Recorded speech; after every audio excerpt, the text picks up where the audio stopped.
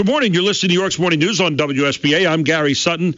WSBA News Time is 7:40, and we're joined this morning for our look that we have every week about this time, the Financial Pulse with Ryan Fox, Gettysburg Director of the Financial Consulate, a fee-only financial advisory firm. Good morning, Ryan. How you doing this morning?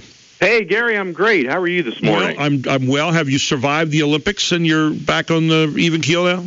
You know, the Olympics end, and next thing you know, Mitt Romney picks a guy with my name to be his vice president. So I'm all over the news all of a sudden. Fox News talking about Ryan. Did they consult you? I know you're normally people that are consulting you, and you're consulting other people, but did they consult you before they got the Ryan in there? They did not call Ryan the plumber. No, they did not. Yeah, okay. Well, but we'll see how that ticket does. But we're always looking for a ticket from you in the morning on the best way to deal with some of the key financial issues. And I know one of the things this morning that a lot of people are concerned about is those who are at right now or are near retirement and, some of the key financial issues that they're facing at the moment. Yeah, we just saw the Olympics end, and the first headline I saw after closing ceremony was athletes to watch in Rio for 2016. And I thought, that's pretty impressive. They're planning 4 years out, and it's the same thing we ought to do for our own retirement planning. Folks will work for 30, 40, 50 years in some cases, and then literally within a couple of months of retiring, just make a decision quickly to retire. The emotional ability to do that is one thing. Financially is another one. And it becomes very, very nerve-wracking that there are no shortcuts. They have to have a plan in place for a long period of time, both before and after retiring. What are the key components that you should have, Ryan, in making sure that you're ready to retire? And is there like a three-pronged plan or, anything like that where you say, okay, I got to have this in order, this order, this in order, this in order? That seems like a simple question, but probably has a little bit more to it than that.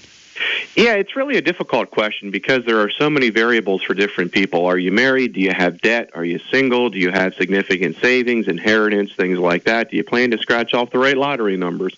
There are so many different things. One of the biggest things, though, is folks have to consider those last few years before retirement as the most vital to try to max out their retirement plans and their IRAs. The idea is folks will say, well, I should pay off my mortgage first. When you look at it on a tax basis, that's the wrong decision.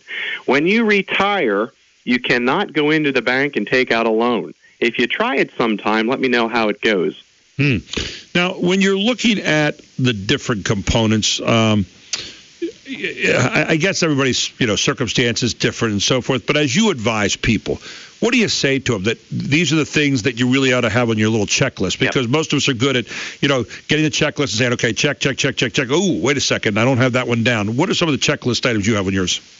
Well, they certainly have to have their estate planning documents in order. They have to have will, powers of attorney for finances, for health care, things like that. A living will's got to be in place. You've got to take care of those basic things with your local attorney. Another one is to rethink your insurances.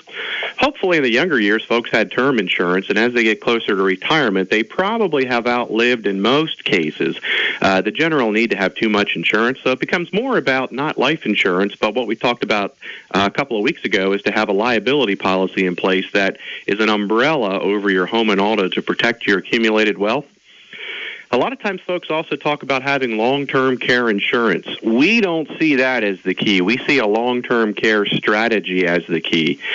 Because what happens is whenever you start to look at statistics on long-term care, it can be a very compelling sales opportunity. But when you drive down further, in most cases, folks really need to look at that as, do I really need that or not? When you ask the long-term care agent, the conversation always is, yes, you should in most cases, but we look at that a little differently for people. So you got to review your insurances. Ryan, what's the most common mistake that people make, where they get ready to retire and they say, okay, I think I got it, and then all of a sudden they find out they make some huge mistake. What's the biggest mistake that they make?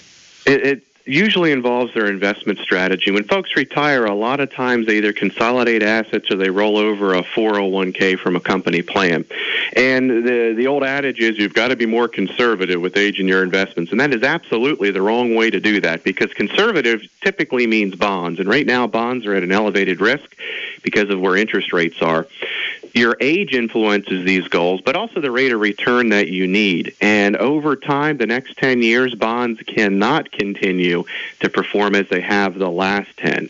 So you've got to get in front of people, in front of advisors who are going to look through your portfolio, run the different risk-reward parameters that you need, so you can make the best decision possible and not buy a product that you don't need inside your IRA. And Ryan, if people want to make the best decision possible with you, they can get through to you through a website and also a phone number. Tell them about it. Yeah, feel free to call. 717-334-1861 reaches me, where they can go on the web to www.ryanfox.info and learn an awful lot more about our firm, our practices, and how we operate as a fee-only fiduciary in their best interest, Gary. Ryan, great stuff. Look forward to having you on again next week, and we'll take a new look at whatever the financial pulse brings our way. Have a great week, my friend.